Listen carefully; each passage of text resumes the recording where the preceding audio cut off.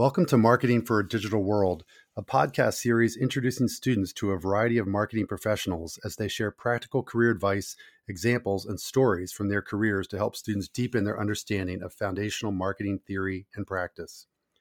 These episodes are hosted by British Columbia Institute of Technology professor Tracy Renzullo and are a key feature within the new interactive textbook of the same name authored by Scott Erickson, the Charles A. Dana Professor and Chair of Marketing in the School of Business at Ithaca College.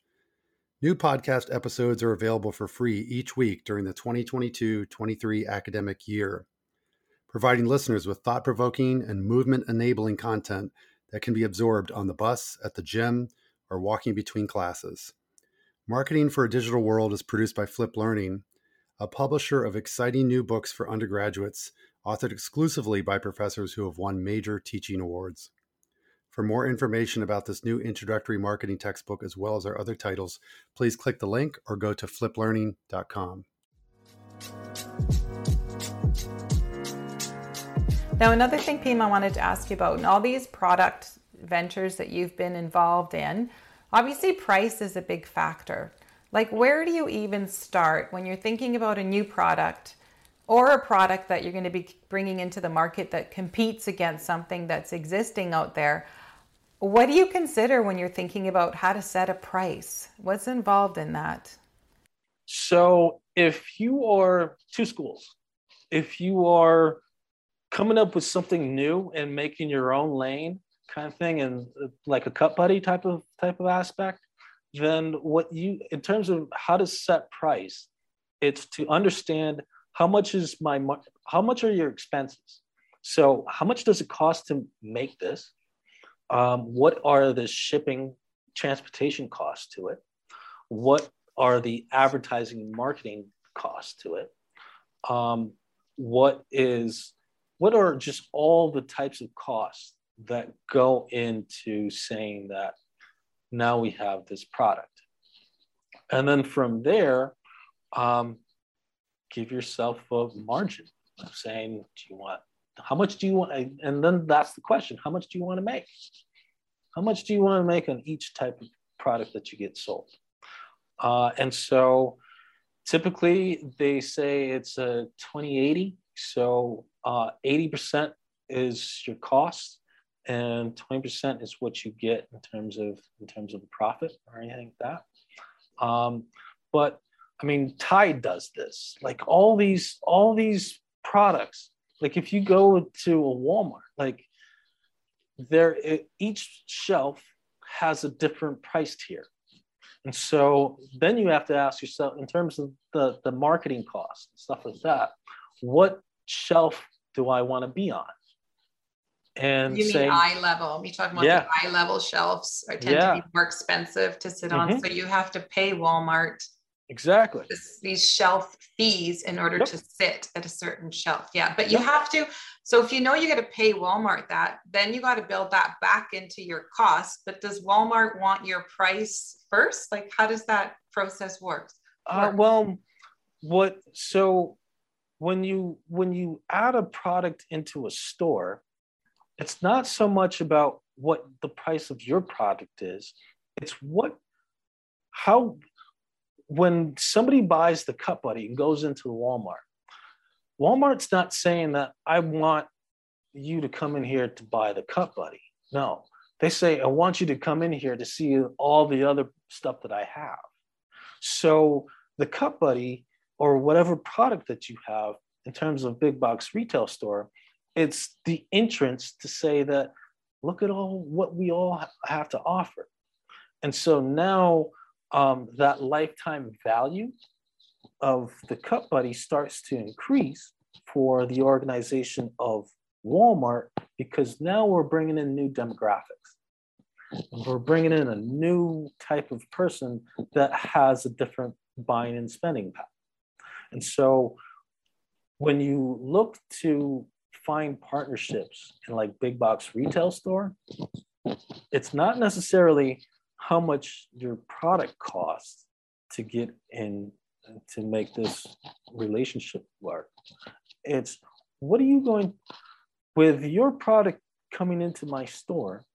What other opportunities come about that your clientele, your specific clientele, will go out and buy something else in my store, increasing the value of why my store exists. And that's what's going on here. It's not to say that, oh, because the Cut Buddy's in here, we can get this type of dollar amount from this organization. No, it's to say that now you've just opened up my organization to a whole completely different clientele that has a whole set of different norms. Mm-hmm. However, they're coming to one specific place to get something. And now, because they're coming into this one specific place, what else can we show this of this demographic?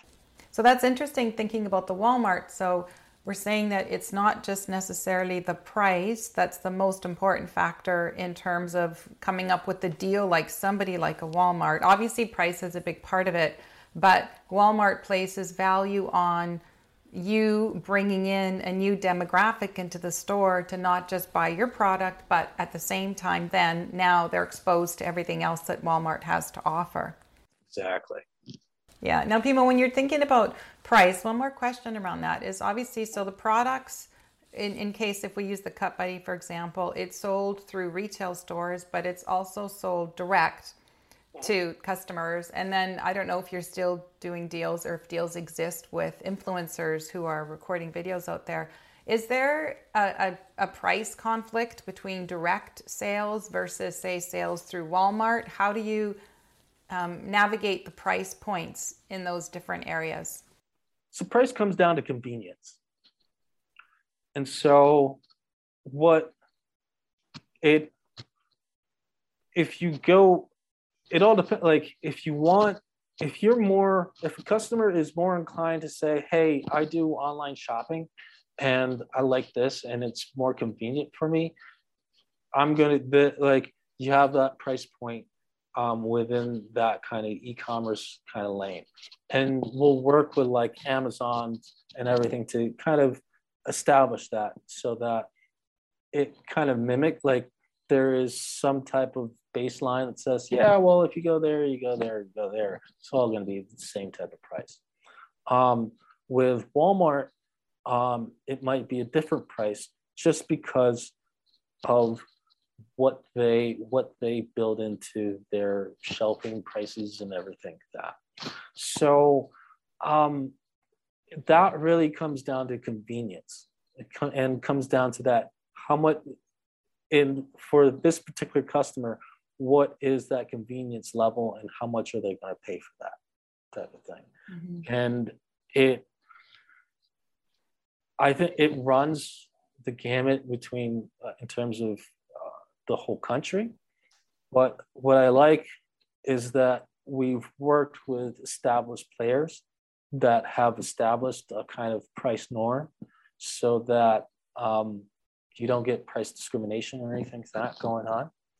It's kind of similar based off of sales tax and everything like that for that state. This is kind of how that's working. And that's the other thing too. When you go into different markets, you're paying different sales taxes. Mm-hmm. So each state has its own sales tax criteria, and you have to abide by those kinds of criteria to keep in step with state and federal tax laws as well.